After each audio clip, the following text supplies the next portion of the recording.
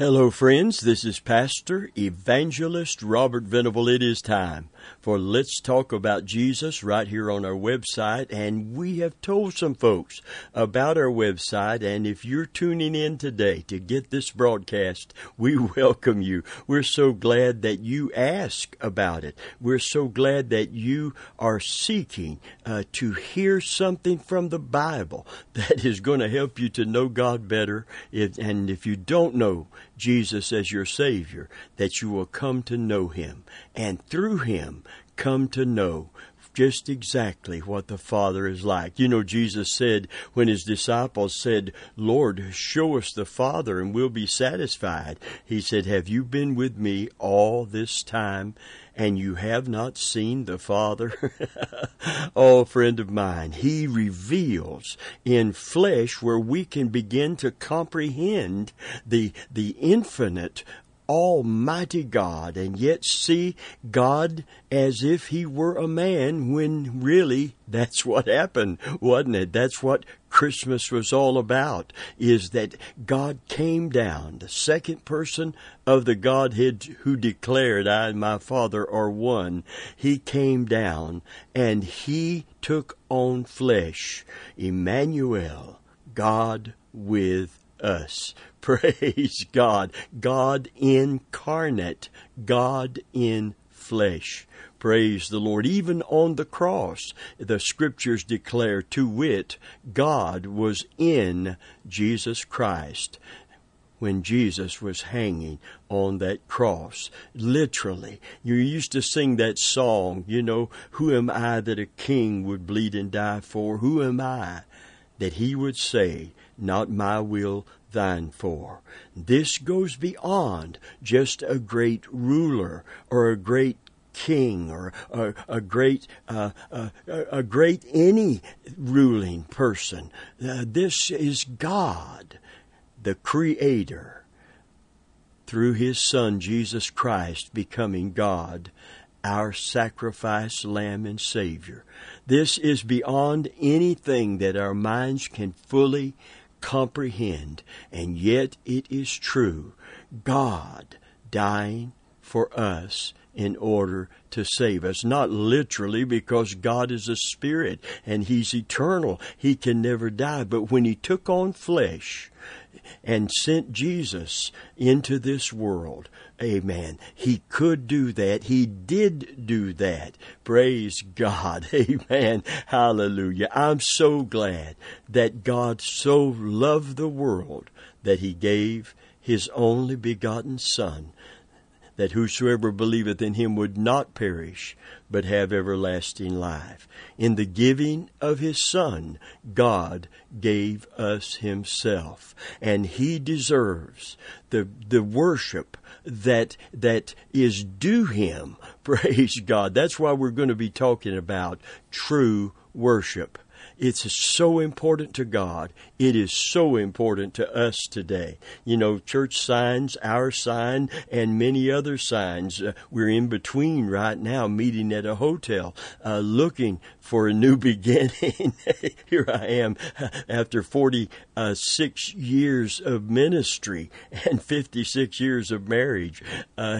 Here I am, looking for a new beginning for this ministry, not just to be contained in a building anywhere, but because of the World Wide Web, to be able to continue as long as I have breath and strength, as long as God decides that I have something to offer in His service. We are excited about a new beginning. Amen. It's not time for my rocking chair just yet. And thank you, those of you that have written us and really encouraged us. Brother Venable got a letter recently that said, "Pastor Venable, please don't retire. You're blessing so many people through through the ministry on the web. And I'm just thankful for that. And if you're one of those people that is blessed, we'd love to hear from you by letter, by any way that you want to contact us. We would be so happy. And it's such an encouragement. But if we never hear from you or meet you this side of heaven, I'm convinced that when we get to heaven, there are going to be people that have come to Jesus through this broadcast and have been encouraged to follow Jesus as an upstream Christian in a downstream world in these last days. We want to be that to you today and be a blessing to you. So I pray that you will be blessed by this series of teachings on true worship and true worshipers, therefore. Signs all over the world will announce a worship service on Sunday morning. When we get through with this teaching, we will discover whether or not this is worship that God will accept or something man-made, man-offered, more to do with what satisfies us than what satisfies God. And so I made a little quote years ago about this particular subject, and I want to quote it to you right now. Finding spiritual fulfillment while fulfilling God's requirement for authentic worship. I want to say that again. Finding true spiritual fulfillment while fulfilling God's requirement for authentic or true worship. And I'm going to read from that story in John's Gospel, chapter 4, of the woman at the well that encountered Jesus and her life was so changed. We're going to pick up that narrative in John's Gospel, chapter 4, verse 19, down through verse 24. And it said, "The woman saith unto him, Sir, I perceive that thou art a prophet." Now, before this is over, he's going to declare himself to be the Messiah to her. But she initially said, "I perceive that thou art a prophet. Our fathers," this Syrophoenician woman, "our fathers worshipped in this mountain. And ye say that in Jerusalem is the place where men ought to worship. Jesus said unto her, Woman, believe me, the hour cometh when ye shall neither worship in this mountain, nor yet at Jerusalem. You will not worship me in this mountain, nor at Jerusalem worship the Father. Ye worship," in verse 22, "ye know not what. We know what we worship, for salvation is of the Jews. But the hour cometh, and now is, when the true worshipers shall worship the Father in spirit and in truth, for the Father seeketh such to worship him. God is a spirit, and they that worship him must," see, this is an imperative for true worship. Listen to it carefully. They must worship him in spirit and in truth. Someone has said, and I like this, there's something in us, something spiritual, something innate, something God created you with, which cries out to worship the Creator.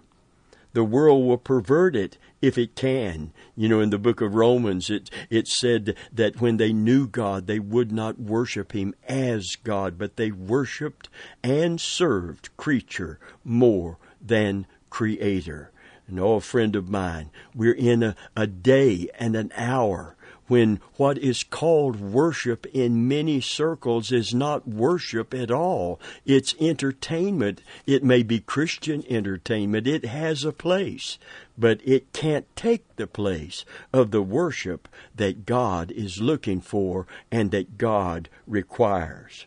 Okay, the world will pervert it if it can, and it has. I want to bring you back to Romans chapter 1, verse 18, somewhere in that area. And it speaks about when they knew God, they would not worship him as God. You see, but they did worship. They worshiped creature more than Creator. They may not know that it is worship. You know, I remember John Lennon saying when so many crowds would come and there was such just chaotic crowds of people, just young ladies swooning when the Beatles came over here. And he said that we are more popular than Jesus. Well, he was wrong about that. He was very wrong about that. There's still more people following Jesus even in that day than followed them. But the desire to worship is something that is indeed innate. It is in you and it is in me. And the world will pervert it if it can. That's why it's so important that we don't let the world influence our worship services. And now I know there's people already beginning to say, what's he going to say next? Well, I'm just saying that we need to keep worship pure because it's for God. It is not vertical. It is not horizontal. We're not singing to the congregation, and they're not singing just to sing along with the worship leader or the choir. We are singing to the Lord, and we're singing before the Lord. Listen carefully. The world will pervert it if it can, but the void of our heart will never be filled until we become true worshipers. This is my desire today, dear friend. I want to be a true worshiper. I want to move out of my selfish awareness of my wants and my felt needs into the spiritual realm of God's presence. I want to worship Him, and I want to be changed by that experience. You see, true worship liberates us, and it changes us. True worship brings us closer to the one whose image we bear. In worship, we consecrate the floor beneath our feet, and it surely will become holy ground. You know why? Because the Scripture declares God inhabits the praises of His people in the Old Covenant. And if He inhabits our praises, He is manifesting His presence where true worship occurs. And the Scripture is very clear. In His presence there is fullness of joy, and at His right hand there is pleasure forevermore. Praise God. This is not for the flesh. This is not for our pleasure. It's to please Him. But when we worship Him in spirit and truth, we please God and we get lifted up in His presence. Hallelujah. Praise God. In worship, truth becomes a person and lives in our heart, setting us free from the loneliness and the search for significance. Years and years ago, Brad Pitt did an interview. One of the most popular leading actors of our day is Brad Pitt. And well, my day goes back before Brad Pitt. But if you're in the newer millennial generation, he would be one of those outstanding actors for his looks and for his abilities and for staying in shape and aging gracefully. I'm going to tell you, he was so honest and forthright in that interview with Rolling Stone magazine. And I've got a quote from that, and I don't have it before me, but I'll give you the essence of it, and you could look it up sometime if you can find it. But he was being interviewed, and he said to the person interviewing him, "People think that I have it made. I don't even know what it is." And went on to say, speaking about different things that he had tried and looking for in this quest for purpose and significance and the existential this and that. And when all was said and done, to boil it all down, he's saying what a lot of the music is saying. U2 is a getting older. They're aging like the rest of us, but they were a significant group, and they sang that song that became such a hit. I've been here, I've been there, I've done this, I've done that, and I still haven't found what I'm looking for. The Rolling Stones, way before them in their very beginning, the rock group, sung the song, I Can't Get No Satisfaction. These are by rich and famous people.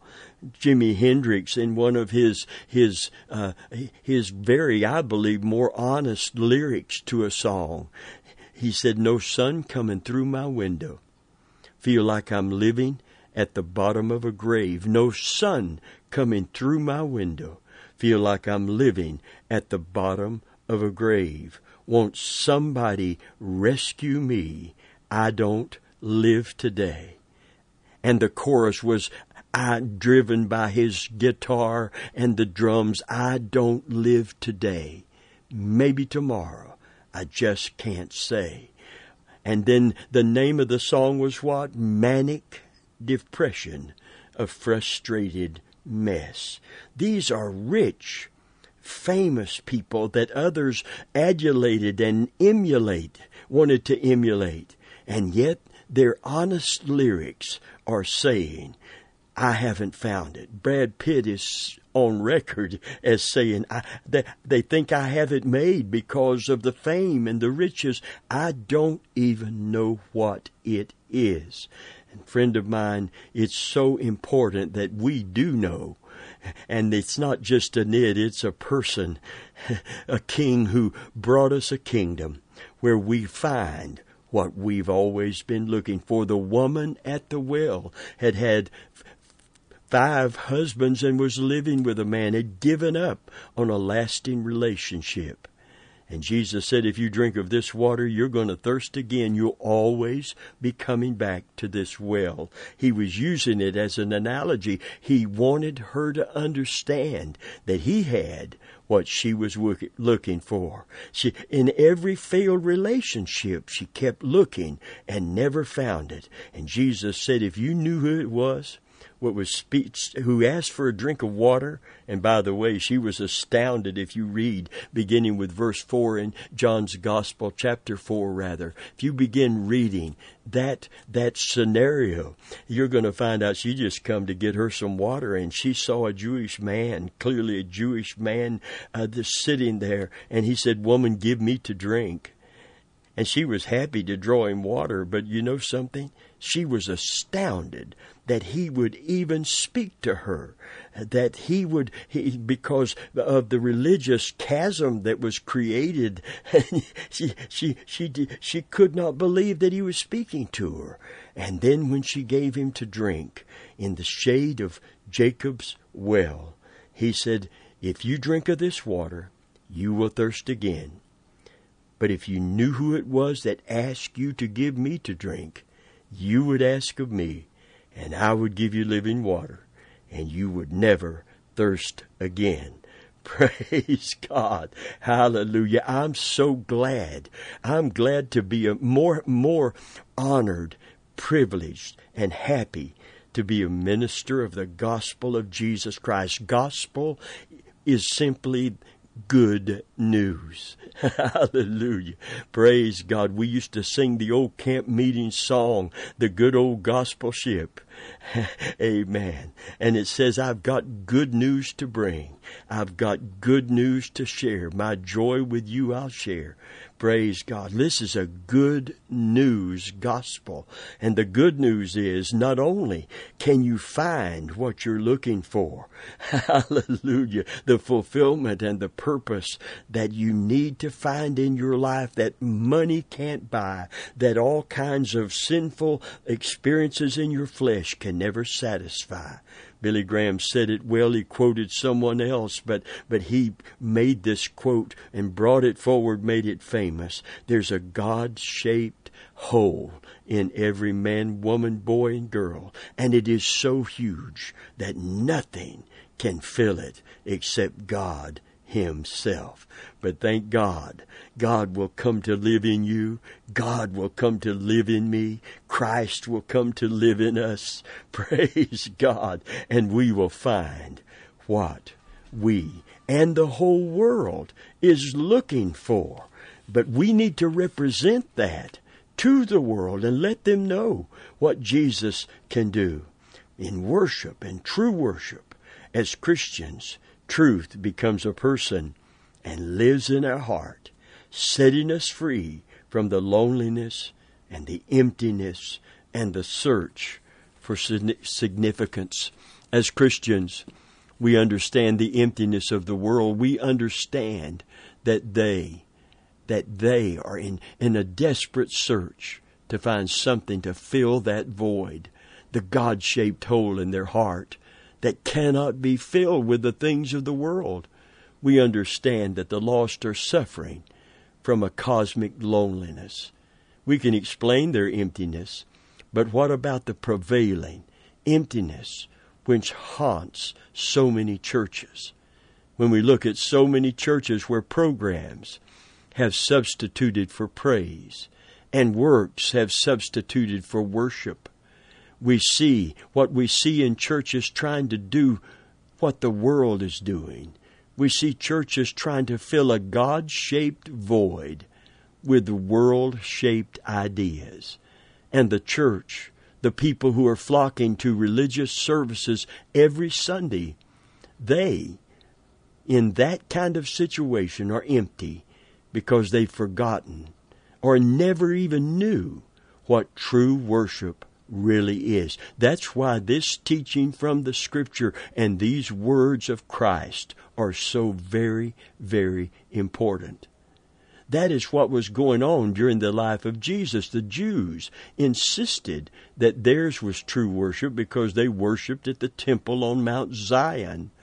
The Samaritans, and this was a Samaritan woman, the Samaritans declared that the Jews were worshiping in the wrong place.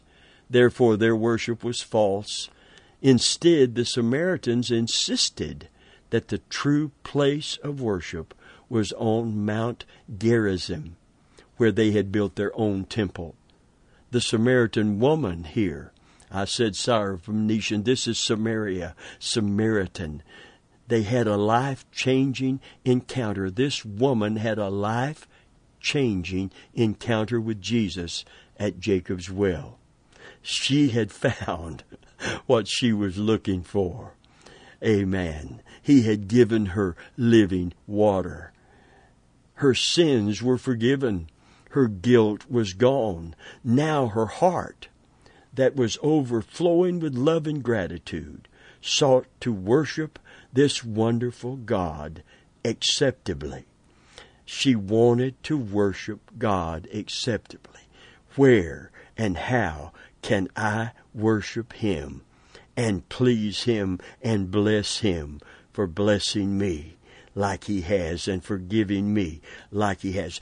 Amen. She was so convincing that when she went back to her community, they came in droves to hear Him teach at Jacob's well. Hallelujah. Amen. And they said, "Woman, we believe because of thy saying," because she was so convincing. But now we've heard Him for ourselves, and we know this is the Christ. This is the Messiah. This is the Son of the living God. Hallelujah. Oh, friend, I want to make a statement today.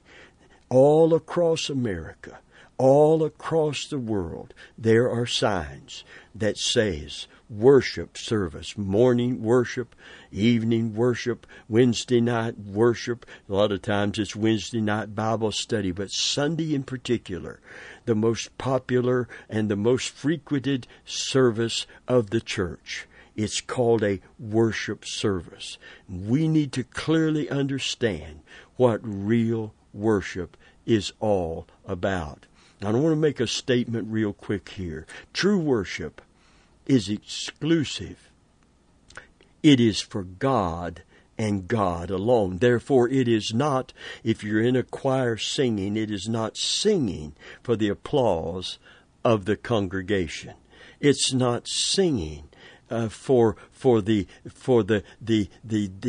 horizontal out toward the congregation, and then if you're sitting in the congregation and you're just responding to them singing to you, and you're singing along, and you may have an emotional good feeling about it. This is not for our emotions, although I get very emotional when I worship, but I'm not worshiping to titillate my own emotions. Someone said it well, and I'm going to quote them because I love the quote, that true worship is conspicuous for the absence of self.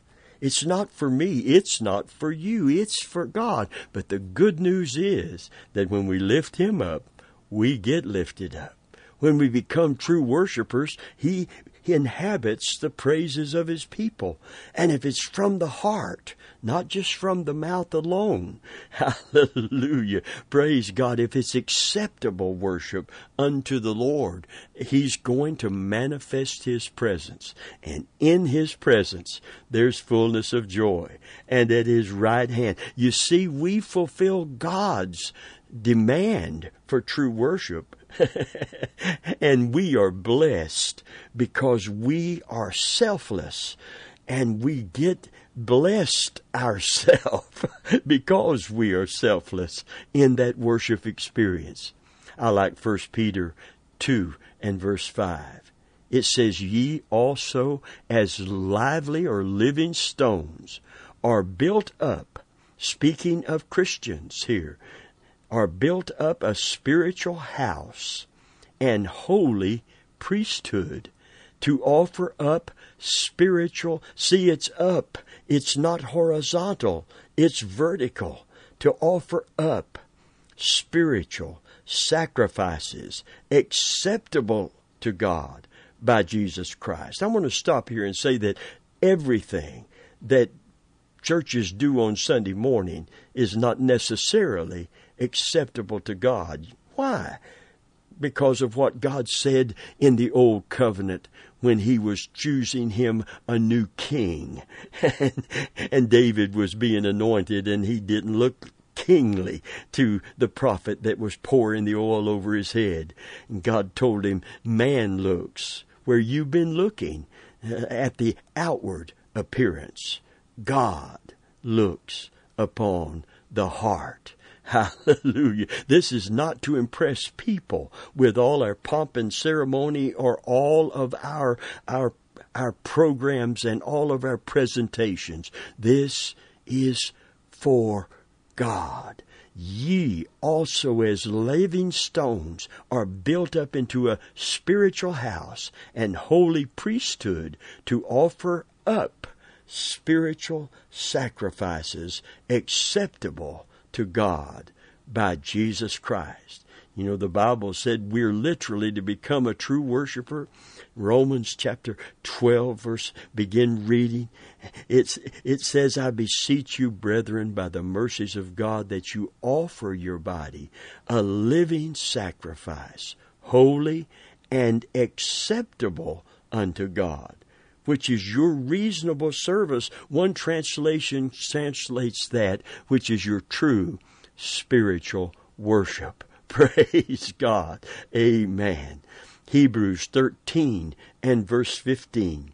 It says, by Him, that is Christ, let us offer the sacrifice of praise to God continually.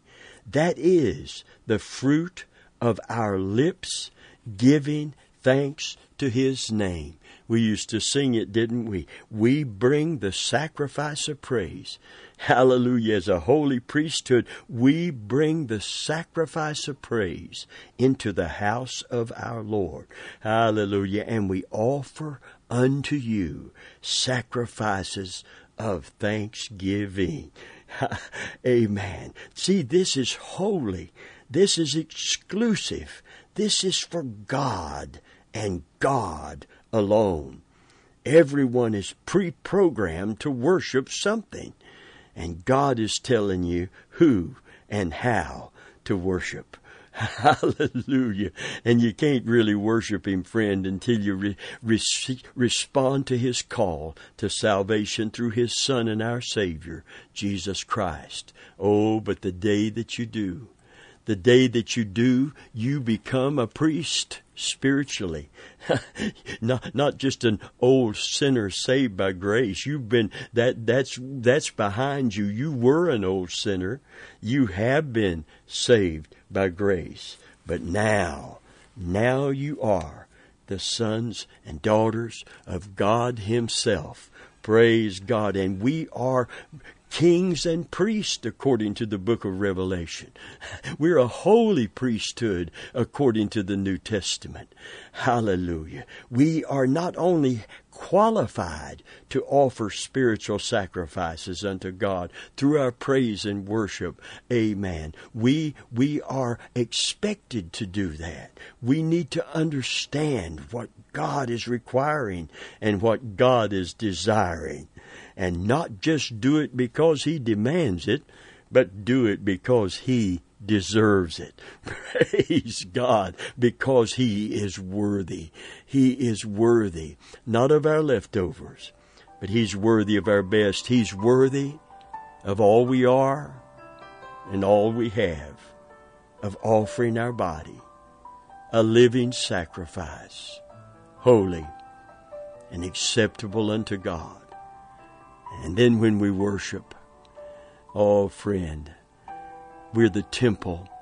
We're the house that God is building up. We're a spiritual house, all of us.